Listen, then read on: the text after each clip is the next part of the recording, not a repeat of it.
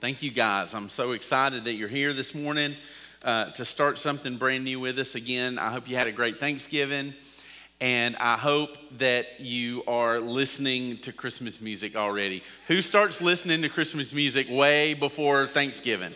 Who are those people? Thank you. You are my people. I'm sorry for those of you who are offended by those of us who like to listen to Christmas music really early. I just don't care, because I'm going to listen to it. It's Christmas music is some of my favorite, and I love all of it. Not just the sacred, but I like the secular too. There's something about, like, it's not Christmas until you hear Mariah Carey sing "All I Want for Christmas Is You," right? Like, it's not Christmas until that comes on the radio or you hear it shopping or something like that. Obviously, I love all kinds of Christmas music. You probably do too, but especially I have a love for the Christmas music of the church music that has been written over centuries to celebrate the advent of Jesus coming into the world. And the reason I love the old Christmas songs and the hymns is because they tell the story of Scripture. Like, I love all Christmas music. I love the new ones. I love listening to, I'm the Sirius XM guy who listens to Christmas traditions, the channel that plays all of the, like, Nat King Cole and Bing Crosby and those guys, all of the really old stuff, Andy Williams. I love listening to that stuff. But the hymns of the church that have told the story that's in Scripture for centuries that have been written, they help me and they help us understand the story. And if this is your first Christmas with us, it maybe as a part of our church family, or you've never been at Lindale through Christmas, my prayer every year at Christmas, and it will be my prayer for as long as I'm your pastor, it's my personal prayer and it's my prayer for our church, is God, teach us something new in the old story.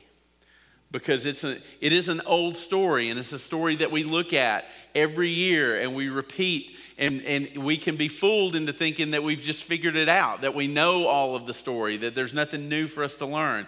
But that's never true. And so I always pray, God, teach me personally. Let me experience Christmas in some new way and learn something new that I didn't know before. And so in keeping with that prayer, over the next few weeks, we're going to go through this series, and I just called it Sing Me the Story rather than Tell Me the Story, because we're going to focus on some texts of some hymns of the church that have told us the story of Christmas. And so for the next several weeks, we're also, in addition to this, as a part of this series, I'm going to be sharing this message series with Ashton and Alan as well.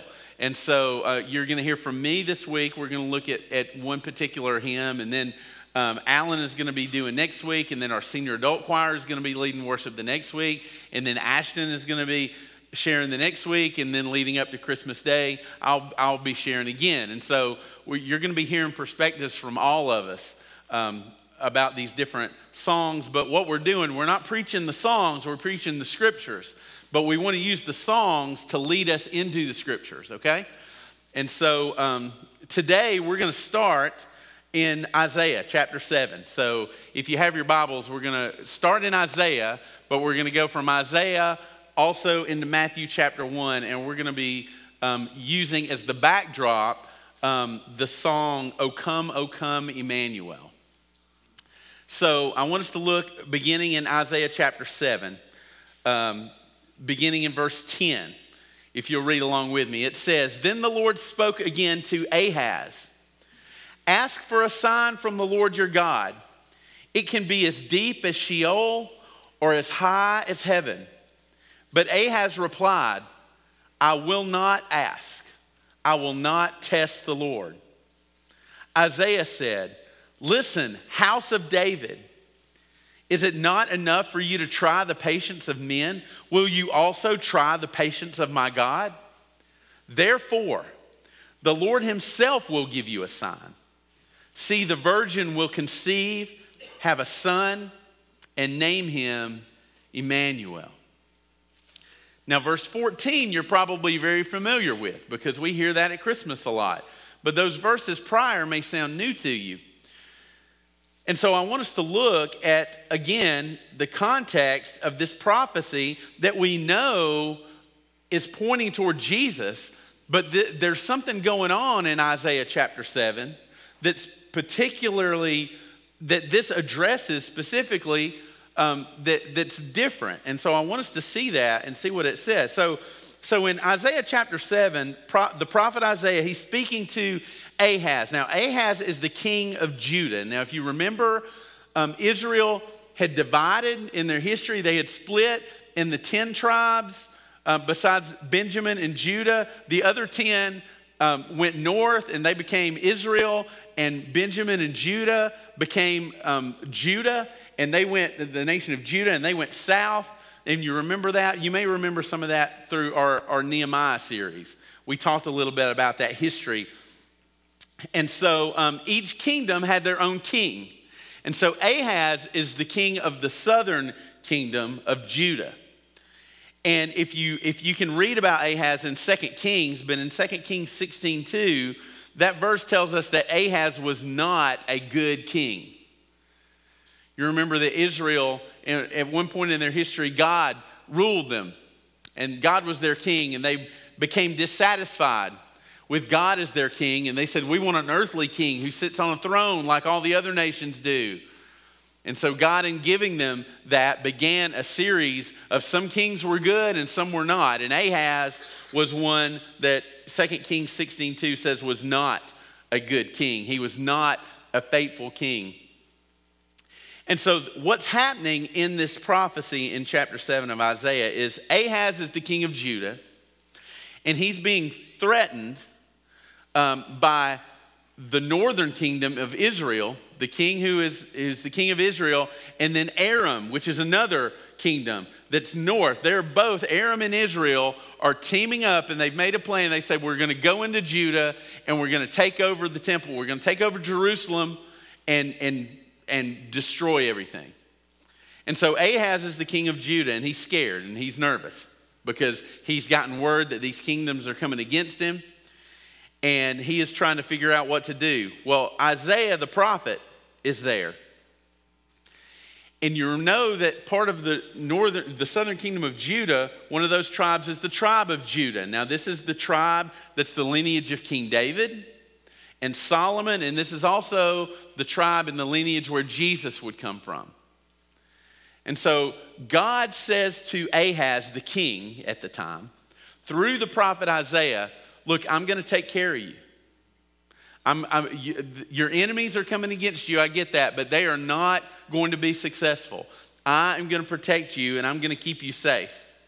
And because Ahaz was not a very faithful king, his relationship with God was not very close. Isaiah gives this prophecy to Ahaz and says, look, God says he's going to protect the people. He's going to protect Judah. And God is giving you permission to ask him for a sign, Ahaz, because he knows your faith is weak and he wants you to believe that what he says is true. And so he says, ask for a sign and I will give it to you. Now, there's lots of times in Scripture that we read, and especially in the New Testament, when the Pharisees and the Sadducees would come to Jesus and they would say, Jesus, give us a sign, give us a sign. Well, Jesus was already giving them signs. They just weren't believing them. And so they were asking for these signs out of just sinfulness.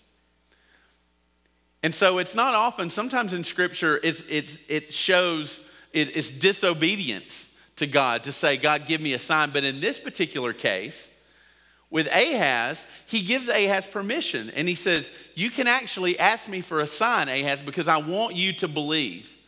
I want you to trust me. And so whatever sign you want, you name it.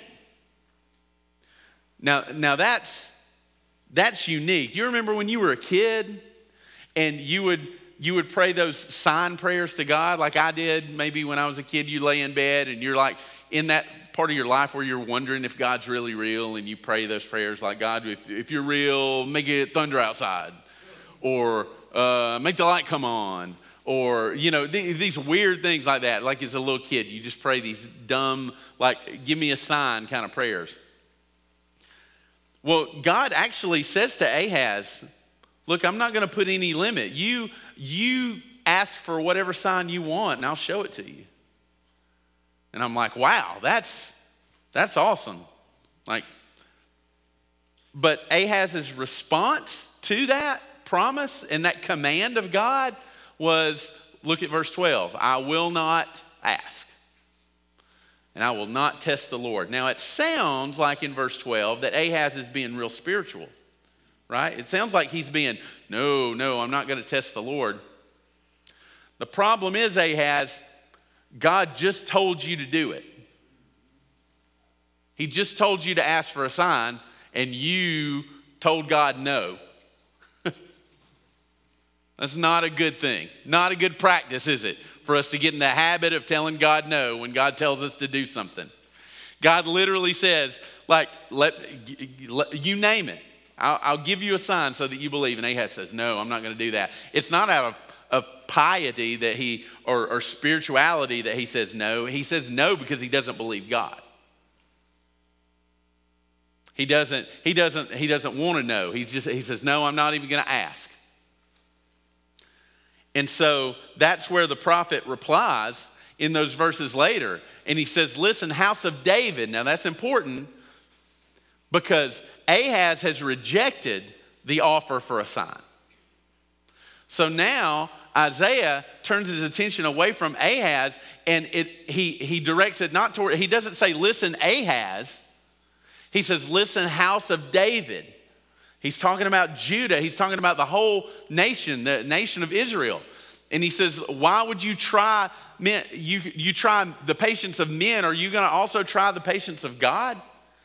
And he's saying that also to Ahaz, saying, God has told you to ask for a sign, and you're going to try his patience. And so because Ahaz says no to God's invitation to ask for a sign, verse 14 is God's reply. Therefore, the Lord himself will give you a sign. So he says, well, Ahaz, if you're not going to ask for a sign, I'm going to give you my own. I'll decide what the sign is going to be. And here's what it is.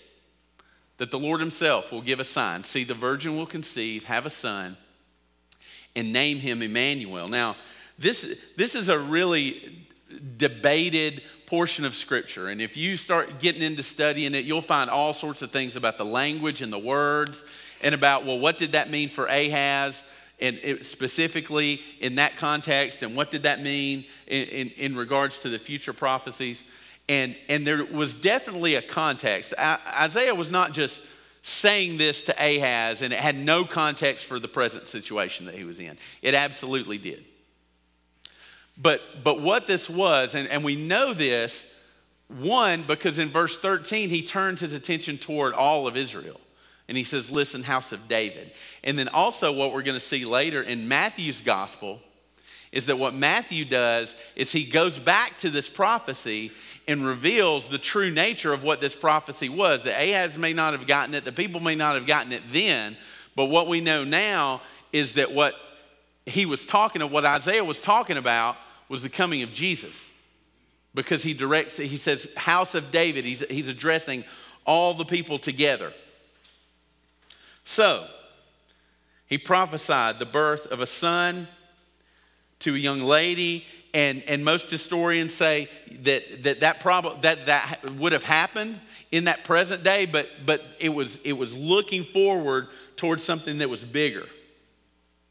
Because this sign was chosen by God, it was for all of Israel.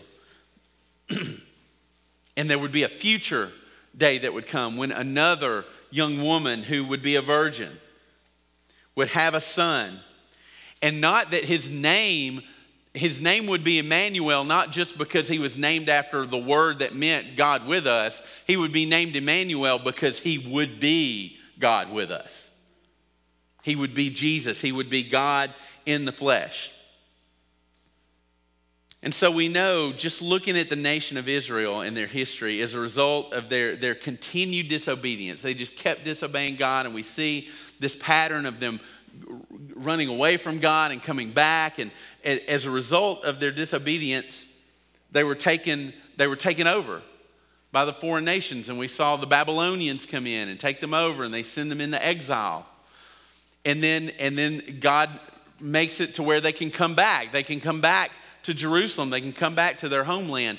But even from that point until we get to the beginning of the New Testament, even though they're living in their own land, they're still captives because they're being ruled by worldly empires. The Persians ruled over them, the Greeks, the Egyptians, the Syrians, and by the time we get to the New Testament, the Romans are in charge. And if you study the history of Israel, it's just one kingdom after another coming in, taking over the last one, and they're living under the dominion of these earthly rulers. But from about 430 BC, which was the time of Malachi the prophet, which is the last book in our Old Testament, from the time of 430 until the time John the Baptist showed up, that's what theologians call the 400 years of silence.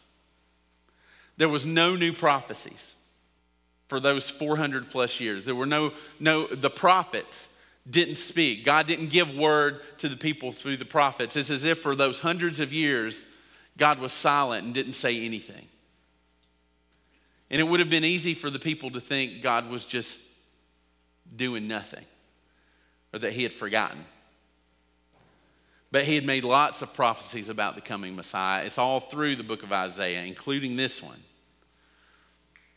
that this would come. But you think about the people during that time when they were waiting and wondering when he would come, when God would speak, when God would do something. And this is the context for the hymn that we sing, O come, Emmanuel. So I want to let you see the first verse of it and think about knowing this history and this story, maybe you'll understand it better. O come, Emmanuel, and ransom captive Israel that mourns in lonely exile here until the Son of God appear. Rejoice, rejoice, Emmanuel shall come to thee, O Israel. This song is probably the oldest Christmas hymn that we still sing. This one, if you go back and read the history, it's kind of undocumented, but there are some historians that say that the text of this hymn goes all the way back to the 8th and 9th century, in the 900s, and that it would have been a chant of Benedictine monks. It would have been like a Gregorian chant that they recited, and that there were 7 verses to this particular, and it was written in Latin originally, that there were 7 verses, and each day they would recant or cite one verse. They would chant one verse each day for the 7 days leading up to Christmas. And it was originally written in Latin. Music was added to it in the 1700s, but then a man named John Mason Neale, who was an English Anglican priest and a scholar and a hymn writer, translated the first English version in 1861. So that's how old this is. And this is one of the things that I love about so many of the old hymns. Like in these days, so many of the hymns that are foundational in the church, they were written by theologians. They were written by scholars, men who studied God's word. They were musicians second, and they were theologians first. So this is the context. Israel crying out, ransom captive Israel. They're not captive in another land, they're captive in their own land. But then Matthew's gospel, if you turn over to Matthew chapter 1, this 400 plus years of silence where God seems to not be moving, seems to not be doing anything. And this is the state. Lonely, exile. God, when are you going to come? When are you going to answer? We've heard the promises for so long, but it's been hundreds and hundreds of years. When is it going to happen? Matthew chapter 1, the angel comes to Joseph and tells him about Mary, or he comes to Joseph because Mary has already told him that she is about to have a baby, and Joseph is wondering, what am I supposed to do about this? And he's thinking about all of his options. But then chapter 1, verse 20, it says, but after he had considered these things, an angel of the Lord appeared to him in a dream, saying, Joseph, son of David, from that line of Judah, don't be afraid to take Mary as your wife, because what has been conceived in her is from the Holy Spirit. She will give birth to a son, and you are to name him Jesus, because he will save his people from their sins. That's what the angel says. And then Matthew, inspired by the Holy Spirit, points us back to the book of Isaiah in verse 22 and says, now all this took place to fulfill what was spoken by the Lord through the prophet. See, the virgin will become pregnant and give birth to a son, and they will name him Emmanuel, which is translated, God is with us. What Matthew in his gospel, as he's writing this story, inspired by the Holy Spirit, he goes back to that prophecy in Isaiah and shows the full fulfillment of what that prophecy meant. It meant something then, but it meant something even bigger now. And as Matthew's writing his gospel, he's showing people, like, look, what Isaiah was talking about way back then, like, this is it. This is the full fulfillment of that prophecy. Matthew 1:23 is a direct quote of Isaiah chapter 7, verse 14. And that was 600 years prior to Jesus coming. Isaiah made that prophecy 600 years early, that Jesus would come as the ultimate deliverer, the ultimate protection. Where Ahaz was asking for protection, he needed somebody to deliver him from his enemies. And Isaiah said there'll be one that comes later who will be the ultimate deliverer of his people. And so there are lots of names for Jesus in this hymn. And all of these names come from Scripture, and I want to show you some of those, all of these verses. One verse says, O come, thou rod of Jesse. And that's a reference to Isaiah chapter 11, verse 1. O come, thou rod of Jesse, free thine own from Satan's tyranny. From depths of hell thy people save, and give them victory o'er the grave. We know that the people in Isaiah, they were threatened, they were under tyranny from these earthly kings, right? But then even greater than that is there's a people under tyranny of death and sin. And the rod of Jesse is the power of God to deliver them from their enemies and to deliver us from the tyranny of Satan and the power of death and hell. That's what Jesus does. Another verse says, O come, thou dayspring, come and cheer our spirits by thine advent here, by your coming. Disperse the gloomy clouds of night, and death's dark shadows put to flight. You think about the emotional state of the people as they waited for the Messiah to come. Jesus is the dayspring. He's the light that breaks through in the midst of that darkness, in the midst of that 400 years of dark silence, it seemed. Jesus comes as the dayspring. In Luke 1, verse 78. Another verse says, O come, thou key of David. That's a reference to Isaiah 22, verse 22. O come, thou key of David, come and open wide our heavenly home. Make safe the way that leads on high, and close the path of misery. Jesus is the key that opens the door to eternal life for us.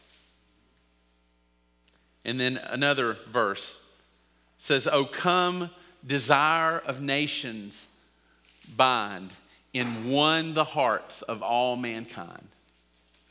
Bid thou our sad divisions cease, and be thyself our King of peace. Desire of the nations, that's from Haggai chapter 2, verse 7. that he comes to unify, comes to bring us together because we've created all these divisions. He's the Prince of Peace is one of the titles that Isaiah gives him. So I love this hymn. And I think the reason I love this hymn is because it's probably one of the most real life songs that we sing at Christmas. Even the music, when you sing it, it's in a minor key. It sounds, you sing it consistent with what the lyrics say. It's meant to communicate that mourning and that longing of the people, sitting in the silence, waiting for the Messiah to come, wondering if he ever was going to come. In the midst of all of the turmoil and the persecution and the tyranny of these kings, saying, God, when will you come? You've told us that you're going to send a Messiah, a deliverer for us. When is that going to come? And so the song is like a prayer of sorrow and grief, but at the same time, it's an answer to the promise. Because it says, rejoice, rejoice, Emmanuel shall come to thee, O Israel. It's a call to rejoice and say he's coming. Believe the promise of God. I love it because it's not just holly jolly, happy and cheerful. And there are Christmas songs that are holly and jolly and happy and cheerful, and you should love those. And there are hymns that we'll talk about that are that way. They're celebratory. They're meant to celebrate. But this one is like, the reason I love this one so much is it's just this mixture of what the Christian life is.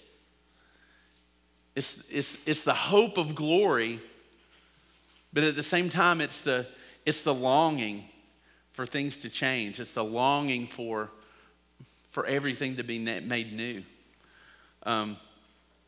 I think about Romans chapter 8 when I sing this song and study this. Romans chapter 8, verse 22 says, "For we know that the whole creation has been groaning together with labor pains until now. Not only that, but we ourselves who have the Spirit as the first fruits, we also groan within ourselves, eagerly waiting for adoption, the redemption of our bodies. Now in this hope we were saved. But hope that is seen is not hope, because who hopes for what he sees? Now if we hope for what we do not see, we eagerly wait for it with patience." Paul says, this is the spirit of the hymn. This is the spirit of O come, Emmanuel. Like, we know there's a promise, but we're living in this state where we are just longing for the full redemption of everything. He says, eagerly waiting for adoption and the redemption of our bodies. So much of us has already been redeemed. When you put your faith and trust in Christ and he saves you, he's redeemed you, and your soul is secure, but there's so much about life and about the world that's still yet to be redeemed, that we look forward to. That still, there's an incompleteness to our redemption, even though it's true and it's sealed. And as Paul says here, we have the Spirit as the first fruits. He's given us the Holy Spirit as a seal to the promise that we'll be fully redeemed, that everything will be made new one day. And so when we sing O come, Emmanuel, it's not only a song about who was promised to come to Israel, but it's about who has already come. And it's about, even better, who is coming later. It's about who's coming soon. It's that same longing. It's that same longing that we sing in this song that we have as believers now for the coming of Jesus the second time. I love this quote from John Piper as I was reading and studying. In regards to this particular hymn, he said this, and it was just, I can't say it any better, so I just want to share it with you. He says, the Christian life oscillates between these two poles, the overflowing joy of the already redeemed and the tearful yearning of the not yet redeemed. Not that we ever leave the one or the other in this life. We are sorrowful, yet always rejoicing. And if you're a believer, you know what that means. You feel that in your life. You feel that in your heart. There's some days that the greatest thing in the world is to wake up and live in the world that Jesus has made for you. And like Paul says, for me to live is Christ, but to die is gain. There's some days that you just want to throw your eyes up to heaven and say, Lord Jesus, when are you coming? When will you come? When will the wait be over? When will all of this darkness that's around us that we see, we look around and the whole world seems to be rejecting you? When are you going to come? And we anticipate it. So when we sing, O come, we're not only celebrating the birth of the Savior, but we're also preparing our hearts and growing in excitement for Jesus' second return, which we could very well witness in our lifetime. And when we sing this song, we should sing it with that expectation that he could come at any moment. So in a sense, every verse of the song is helping us place our eyes on Jesus' return by remembering his first coming and then anticipating and yearning and hoping and even aching for his second coming. It's a song about who has come, and it's a song about who is coming. It's a song about God's faithfulness in the past, and it's a song about his faithfulness in the future. I want us to end with the words of Jesus in Revelation chapter 22, verses 16, 17, and 20. I, Jesus, have sent my angel to attest these things to you for the churches. I am the root and descendant of David, the bright morning star. Both the Spirit and the bride say, come.